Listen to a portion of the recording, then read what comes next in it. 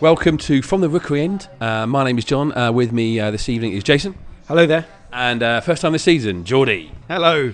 It is the day after Watford's 1-2 defeat at home against Chelsea. We're going to talk about that. We're going to talk about the squad and the last couple of weeks. We've run up to the end of the transfer window. Plus, we're going to chat to two more Watford fans and hope to get more Watford fans on this podcast this season. Firstly, Paul from Denver about his expectations of the season.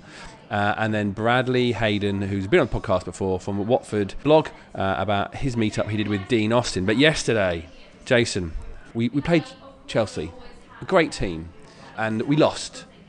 That's what I expected to happen. Were you disappointed at the end? Yes, of course. And I think, like everybody else, disappointed because we were winning with 10 minutes to go. We still had a point with 3 minutes to go. So to lose it from that position is frustrating.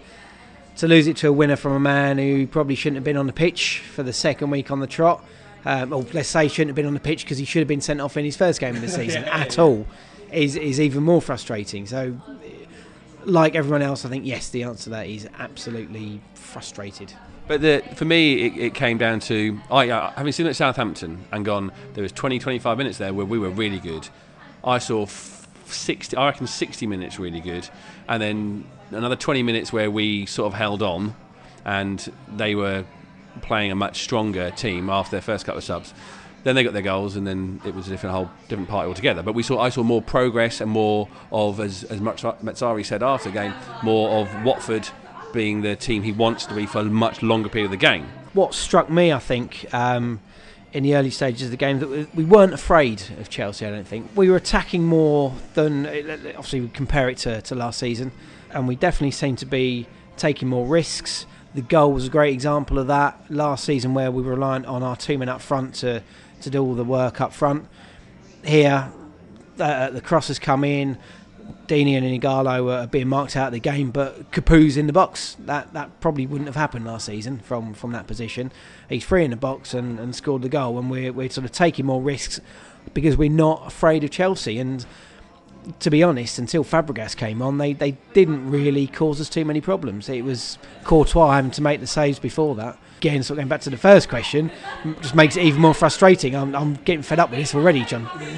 But I think the thing is, there were two mistakes that happened, and Chelsea, being a team full of quality players, capitalise on those mistakes. They should do that, and that sort of, for me, felt like it wasn't as if we threw the game away from just falling apart, which it sort of felt a little bit like at Southampton. They really lost an energy in that second half, and it felt like a complete bombardment, but it didn't quite feel the same against there. Now, Geordie, at the game, what we don't, we're doing these weekly podcasts this year, and what I don't want these podcasts to be is nitpicking at every single game that happens, because we could. Every football fan can do that. Let's go with the positive first. What was your, you didn't go to the Southampton game because you were sunning it in Spain. For you, what was the positive that you took from the game against Chelsea? The fact that we're Watford and we're playing against Chelsea and we lose harshly and we're disappointed. I think that's, there's sometimes, we played against them a couple of years ago, didn't we? And Helguson was a standout player, and I felt yesterday we missed Helguson because last time we played Chelsea, in a game that you can remember, we were weaker than them across the pitch, but up front we had like this battering ram that kind of gave Neil Sullivan, I think, probably still having nightmares now. Whereas this time round, I felt that maybe that's what we lacked, the presence up front, and that's where we know we've got players who can deliver. So if you're looking at new systems and new players and things aren't working out and you've never seen them before, maybe feel a little bit concerned that they'll never work or there's a lot of work to do. I think arguably we were weakest up front, and that's somewhere we know we're really strong. So weak in what way do you think? Weak physically. I don't think we imposed ourselves on them, but we did well. As we said, for 60 odd minutes, and we were doing very well, and we gave the game away. You talked about errors. I think watching it back on Match of the Day yesterday, actually there was. At the time, I felt the throw-in was a mistake, and Guedjura made a mistake, and that was it. But actually, looking at the goals again, Gomez should have done better. I thought so at the time, but sometimes it's hard to tell from the angles in the stadium. Michi's, I'm going to call him because I'm not going to try and say his last name until I've practiced it at least a couple of times. He scored the rebound, but he was onside because Cathcart was following in Costa, who was offside.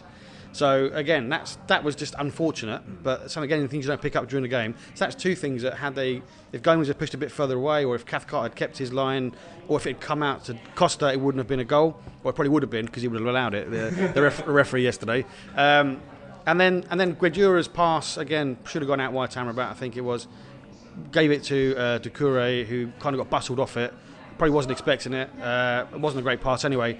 But then Fabregas's pass is great. Everyone's waxing lyrical about this great pass he did. Costa was on the halfway line, or just inside our half, which is why he was onside, up against two defenders. So you've got Costa's got to control the ball, run with it 50 yards with the ball at his feet, and he's got two defenders who can position themselves. They can talk to each other to position themselves in a way that can't happen. So that was yes, Guedura made the mistake, but the defence, Cathcart and Prodal should have done better.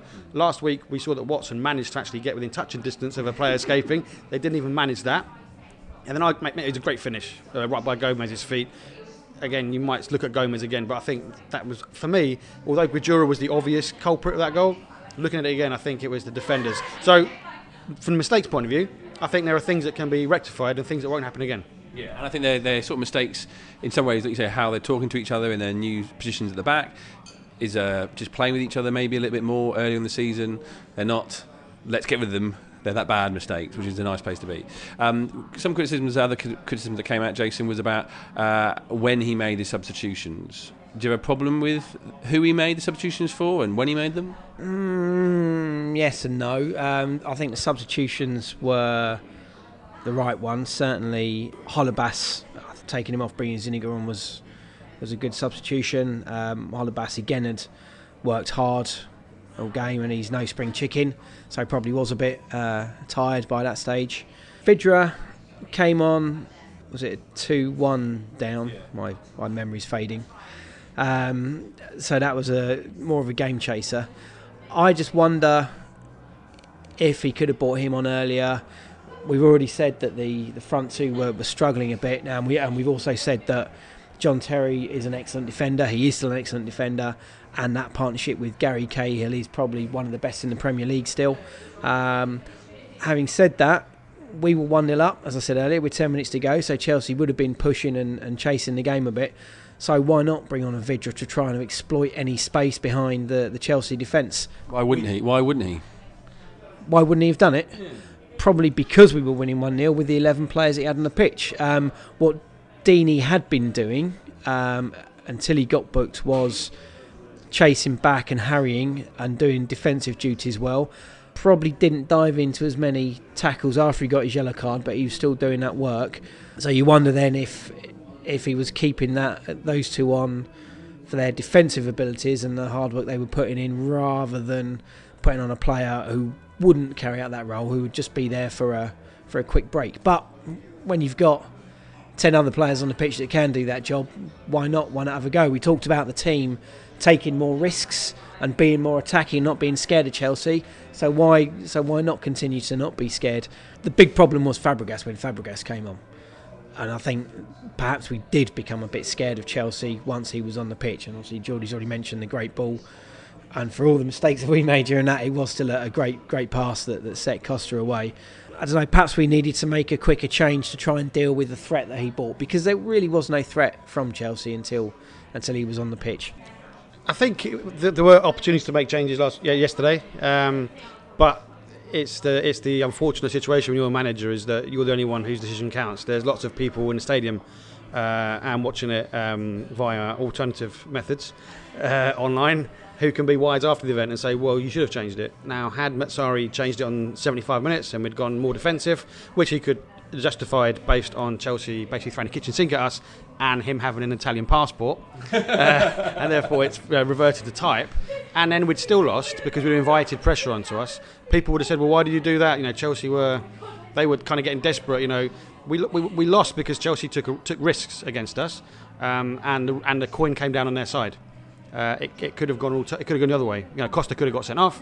They might not have got that goal, the first goal, and obviously without the first goal, the second goal wouldn't have come. But they may have got more fraught, and we could have hit them on a counter attack. Lots of things could have happened. There's only one reality, and that's Walters. And I think I wouldn't want to start hitting him with a stick, saying you should have brought Vydra on, you should have done this or the other, because his tactics have been spot on, and then we made a couple of mistakes, but that's football, and it was Chelsea bringing on a World Cup winner, bringing on Mishi, I'm not saying his name again, people like that, and Victor Moses, which I think if I was Fabregas, I'd be disappointed about being on the bench, but I'd probably be a bit more disappointed that Victor Moses came on before me. A podcast made by Watford fans for Watford fans. From the Rookery end. What's the date today, Jace? 20th?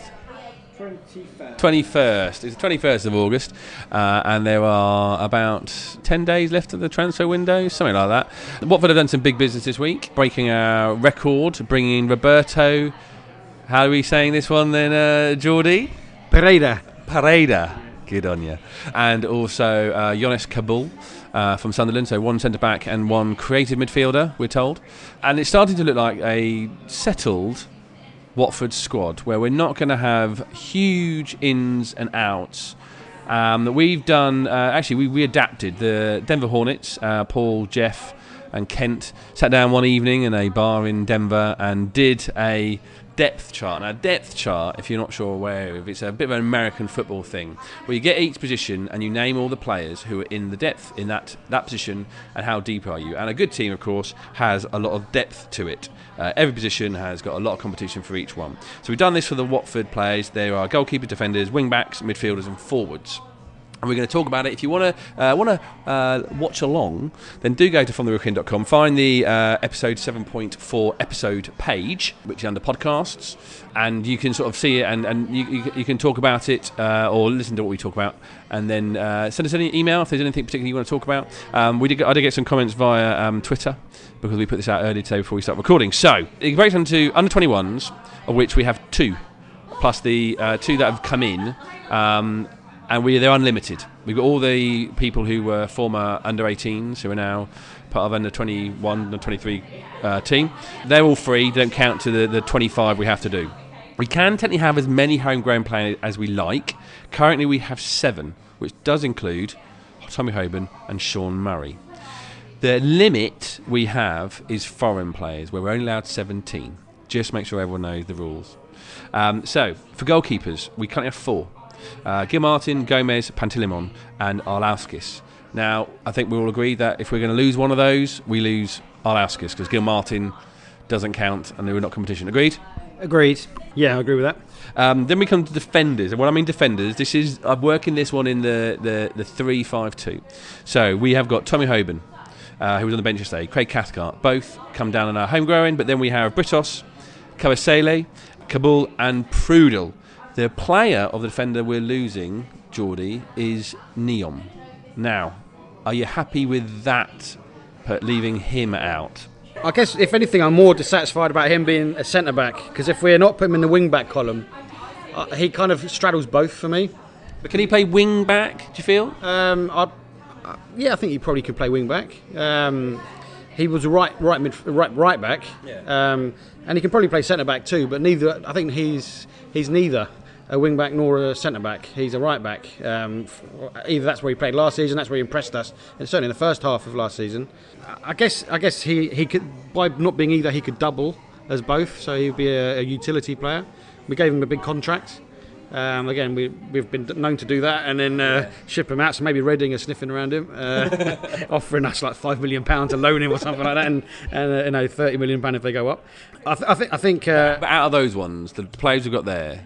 Yeah, I think if you look at Prodel and Kabul are probably like for like in the kind of big guys. Hoban and Britos maybe the left-hand side. Cathcart and Kabasele. I've not seen Kabasele play that much, but I guess he would be the other one, which would leave Neom vulnerable, I guess, simply through elimination more than anything else. But that's what I like about it, making these decisions who you're going to get rid of. In terms of depth, there are 6 defenders there. Do you need 7? No. And who are you going to drop out of that, especially if we're going to be playing 3-5-2? It's clearly you've got to say, well, probably Neom. I guess my only fear is, with playing 3-5-2, is, of course, last season we were going to play 4-3-3. and things change. And so, obviously, maybe Valter's had more time to think about it, but who knows what we'll be playing in December. The wing backs, Jason, Anya comes down as homegrown, with Holebas, Zuniga and Bryce. Technically, I suppose, we've got Amrabat in the midfielder column, but he could straddle both. Does that feel strong enough for you? Because the player we left out was Paredes. And we did get some quite interesting comments, shall we say, on our Twitter feed when the whole idea about would he stay. Well, the comments included some Steve Temple. I'll keep Paredes. I suspect he offers more as a wing-back than Naum does as a defender or a wing-back. That's one point. Then Danny Seabrook. Paredes is nowhere near Premier League. And thanks to Dan Cohen, I'd put my grandma in ahead of Paredes. Now is that a bit harsh, or is he the man you would leave out of that team? I think he's definitely the man I'd leave out of that team.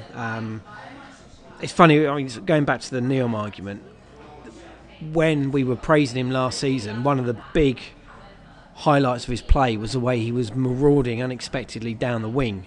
And you'd think that absolutely nailed on for a wing-back slot on that basis. The problem is he's not been playing well since the turn of the year, really, and that poor form that he had at right back at the end of last season has continued into some of the performances we've seen in the friendlies at centre back this season, and I think that for me is why he'd be the man we are leaving out of the squad.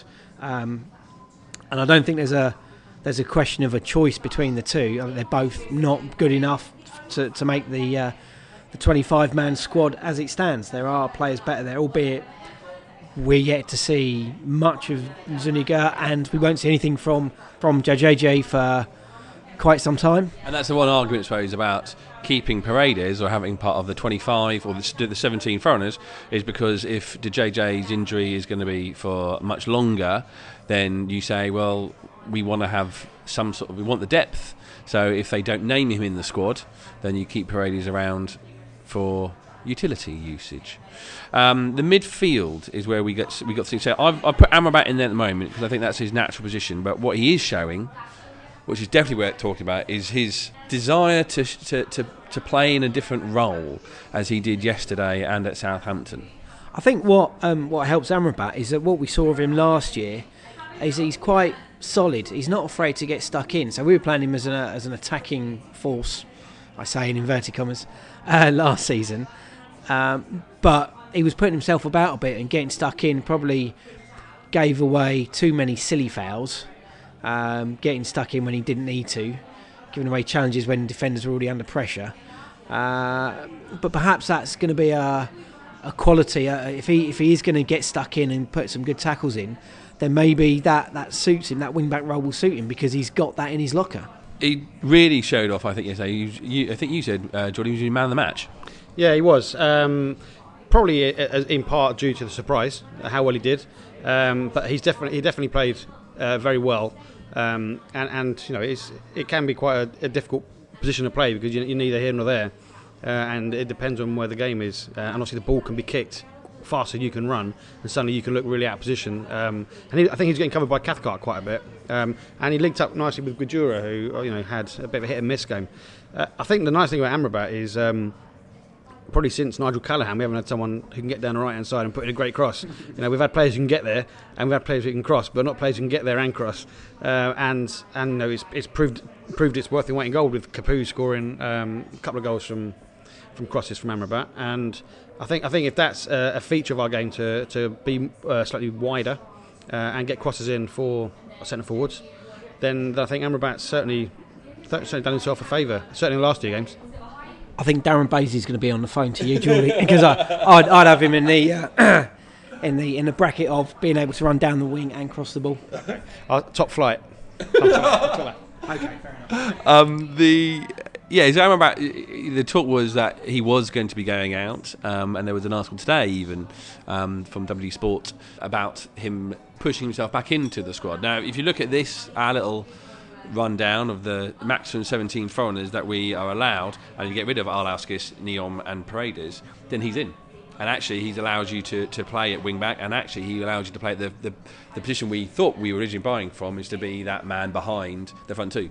I think the only concern is if that chap's grandmother's homegrown or not, because that could push Amrabat out. Yeah, maybe Dan will get in touch. Up front, we talked a lot about Vigil last week. he does make our 17, because in that the 5 we've got the depth for 5 in terms of players in the chart. We've got Success, Sinclair, Deeney, who come under freebies for the 25 in Success and Sinclair. Deeney's homegrown, and Igalo and Vidra. Now for me, especially for this first spell of the season, Success and Sinclair are still very young and still inexperienced, and they will need to be coming off the bench. Deeney and Igalo haven't been pulling up trees at all these first 2 games, and definitely had a quiet end of year last year. We need some experienced, and the only reason I would at this point take Vidra out is if we signed another striker, and it wasn't a young striker, it was a very well experienced striker, but we know how expensive they can be. As you're looking at that squad of 25, if that was our squad and we come back after the international break, are you worried? Are you happy? What are you liking? What are you not liking? Jason? I think I'd like that. I think it's a balanced squad. We talked about last week about the possibility of Kennedy coming in, and I like the idea of that, just to give us more options in the wing-back department. We talked about Amrabat having a good go at fitting in there. But if JJ is injured for a while, Anya's in there as a homegrown, but we've had our doubts about Anya from time to time. Halabas, I've said countless times already, I think he's going to be important to us, but we need something else there, I think, and I think Kennedy could be that option. Other than that, I think it is a very well balanced squad. I think the fact that we've got 5 strikers is a good thing. 4 is probably normally enough for most Premier League sides, so to have something a little bit extra there, I like that. We know we're packing the midfield out, and we've got plenty of options in midfield of different types of quality. So we've got the Watsons and the Baramis through to I'm not even going to attempt to say Pereira as good as you did, Geordie. And when he's got his game on, Guedioura, because we know he is capable of good things, just not this weekend. And the players in between that will sort of do box to box for you. So a lot of centre backs. We're playing 3 at the back. We've got international centre backs sort of right across the board, even counting sort of Tommy Hoban in that, because he's played a little bit of international football, and I think somewhere along the line. So yeah, I like the balance at that squad, and I would be happy with that come September.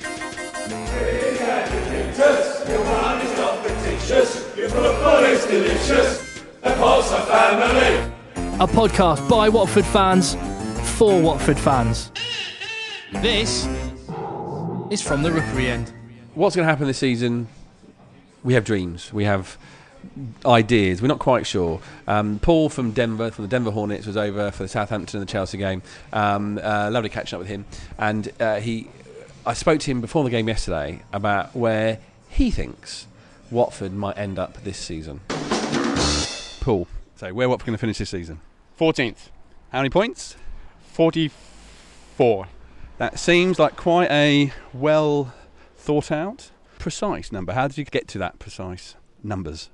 Well, I like a little bit of statistical analysis, John. So I looked at what I thought the final table would look like, based on new managers, strength of squad, dealings in the transfer market, and so forth. That's how I got us to about 14th. Then I looked at every game, home and away, teams that I think will finish in the top 6 or so, based on last season's performance. They will beat us home and away. We expect to beat the teams in the bottom 3, home and away, and then a mixture of home wins and away draws and losses for the rest of the games, which got me to 44 points. Okay, that sounds good, and I quite like that, and I like your rationale behind it. So we're on our way to the Chelsea game. How many points should we be on so far? Or what point should we be on at the end of this Chelsea game, according to your precise planning? Well, my greatest fear for the season was that we would get 0 points from the first 5 games. Yeah. And I'm very, very pleased that we picked up that excellent point on the road at Southampton last week. The big concern was after those first 5 games, I think the next 4 games are games that we should looking to win. So somehow the coaching team needs to keep the morale of the squad high to go into those games, so we can actually get some points on the board. The thing is, though, we've got to think about. There's 2 things in my head. The one thing we're going to be obsessed with is getting past 40 points, because that's safety and that's security. And we'll all keep saying it, and we'll all keep aiming for it. But I want to sort of go beyond that a little bit. Do you think your mid-table finish, is it ambitious enough? If you look at what happened to Kike, you would think that the ownership of the club is expecting a little bit more. You look at the teams around us and above us and the investments that they are making in the transfer market, and even with the signings we've seen in the last few days, we're still buying players for rumoured to be around 13 million, I think, yeah. and Palace just bought Benteke for I think 27 million. So for us to improve, I'd expect us to see more arrivals like Pereira, if that's how we say his name. Otherwise, we're down to the brilliance of coaching and bringing out the best in the players that we're getting as apparent bargains. So, because what was the difference then between where we finished last year? I don't have a table in front of me, but I'm assuming 3 more wins than last year would get us pretty close to Europe, wouldn't it? Maybe it would, but where that you're trying to convert 3 losses into 3 wins. Yeah. Which 3 losses are you going to convert? I'm sure we can. Liverpool. Yeah, I'm not saying it's that, but the jump up, yes, is absolutely could be huge, because you've got to beat Liverpool away, Arsenal away. There's some big teams that you would have to therefore convert. But I'm not saying we have to beat them 3-0, and actually 3 more games to get a lot higher up the league. What I want you to say yes or no to is it possible? Well, of course, anything's possible, but I think the investment that you need to make to get that kind of return. I think the Olympics are on at the moment, and it's like if you're a 10-second guy for the 100 meters, how do you get to 9.9 or how do you get to 9.8? The amount of training and effort you need to put in to make what appears to be a small marginal improvement is actually huge, and I think that's the place that we are at the moment. I expect this season to be about consolidation, maybe some minor improvement, but for us to go into the European places, I think that requires a step change, and that probably requires even bigger investments in even better players, and maybe we have the coach to do it now, but I don't know that we're there for this season. We'll see. There's still a couple of weeks to run in the transfers. All right, let's think about this. So imagine we did get into the European place, or really close to it, where at least the last couple of games of the season we're thinking, maybe. We didn't actually get there in the end, but we were close to it. Would you prefer to get there through good play, of beautiful football, of lots of goals, but maybe some goals being let in, or would you like some solid, boring performances? Which would be more comfortable with you? I think I'd prefer to see lots of goals and lots of attacking football. What I think we're more likely to see is a defence first, let's keep it tight and try and win games by the single goal. First home game of the season, we can sit here for as long as we like, predicting what might happen and where and when. But I think you've definitely come up with what position again? Finishing position is going to be 14th, and points 44. Let's go with that. All right, sounds good. We're the Orns, you're the Orns. Come on, you Orns! It seems a rational way of coming up with those results. Jason, do you think? I think so. It's quite methodical and logical, and I do sort of a similar thing at the start of every season. I always look back at how we did against the teams the season before, and it's interesting, isn't it? Because these 5 games we said all along are going to be really, really tough this start of the season, and if we make that comparison, we've actually reached our expectations already, because against Southampton away and Chelsea at home,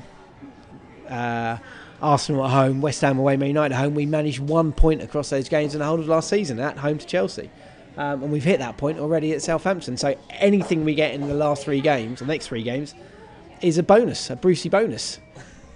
It's how you deal with your expectations and know that everything's all right or everything isn't all right. It's one of those things you have to do as football fans.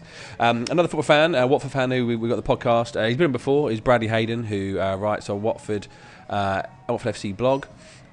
He's a young lad trying to become a journalist, and he got in touch with Dean Austin, and he actually, what former Watford coach who left over the summer when Kike left, Dean Austin, and I caught up with Bradley to find out a bit more about the interview. Bradley, you met up with Dean Austin this week. How did that come about? Well, I've been talking to Dean for a while actually, as well as running Watford FC blog. I also write for a website called careersinfootball.com. So I've been speaking to Dean for about a month or two, and one moment it looked like it wasn't going to go ahead, and then suddenly, out of the blue, he sent me a message and said, "Yeah, I'm in Watford. Do you fancy meeting and doing this interview?" So I said, "Sure." So what were the highlights of what he told you? What were the standout bits? He said that the highlight of his career was Brighton away when we won promotion, and it was just great to hear how passionate he was about that day and how much of a highlight it was to the players and the coaching staff and what it meant to him as well, because before coming to Watford as coach, maybe people have forgotten about him slightly. So when he came back to Watford, and obviously he did really well with Savicia, it was obviously a really, really big thing for him and the club as well, because we've been out in the Premier League for so long, and it was such a hard slog that season. Another good point was his time with Quique Sanchez-Flores. He said Quique was really such a nice bloke, and how he appeared in his interviews and in his press conferences was really, really sincere guy, and just like any other normal person really. So I think Dean's a really nice guy, and he's actually said he'll be coming back to Watford this year because his son's got season tickets here, so you might even see him about some of the games this season. The point where he came into the club was halfway through that, was now referred to as the promotion season. The club had been looking at getting in a British or English coach for a while, and Billy McKinley was originally brought in to be a coach, but then stepped up for about 2 days and then disappeared. Do you feel that was a major part of the promotion, the fact that Dean just brought that Britishness to the coaching and management of the team? Yeah, I do. I think Dean certainly played a part in that promotion season, and I would also say the signings of Ben Watson was also another key point. So I think Savicia Djukanovic, those first couple of months we were kind of quite inconsistent. We had a few good wins, a few disappointing defeats. In that January we just lost to Huddersfield, really disappointing, and there was obviously that key quote from Djukanovic where he was like, if any of my Watford players think they're stars and they're not. I think the introduction of Dean was really good, and it was quite a big impact really, I think, because a lot of our squad was foreign, and there's nothing up with that. And Djukanovic, although he played in England as a player, he'd not necessarily managed in England before, so I think an English coach would have helped Savicia with the schedule and getting to know the Championship and how difficult it is. But think about that now, though. He left at the end of the list last season. Quique kept him on. Walters has said, he didn't need him as part of his team. Do you think what seemed to be a vital cog for us to get promoted? Do you think it was important? It's important that we find someone similar to him with his Britishness for the Premier League, or is that just not important anymore? I think it might be something to look at, because obviously Matt Sarri hasn't coached in England before, and although he's made a good start and we're playing well at the minute against Chelsea, I think that sort of English touch would help him, because managing in England is a different experience to Italy, but an English coach would help. The schedule, the Christmas period as well, he might not have played over Christmas in Italy, so that would obviously be a new experience for him, and an English coach maybe would be an idea to explore. But now we're in the Premier League and we're kind of established, it might not be something that we should be looking at to get in straight away. It might be something to look at maybe in a couple of months down the way, or maybe Walter says, or might be a good idea to have maybe an English coach with me to help out. Let's assess it after a couple of months down the line and see what it's like. Geordie, are you particularly worried that there isn't a British coach and only 7 British players in the Watford setup? No, I think a British coach would probably struggle to communicate. No, I wouldn't want us to have a coach just based on nationality. I think we want quality. I think the Premier League isn't an English league in the way it was at the start of the Premier League, or was in the 80s when we were growing up, where Scotsmen and Welshmen and Irishmen were considered foreigners. I think now it's an international league. Everyone knows how it works.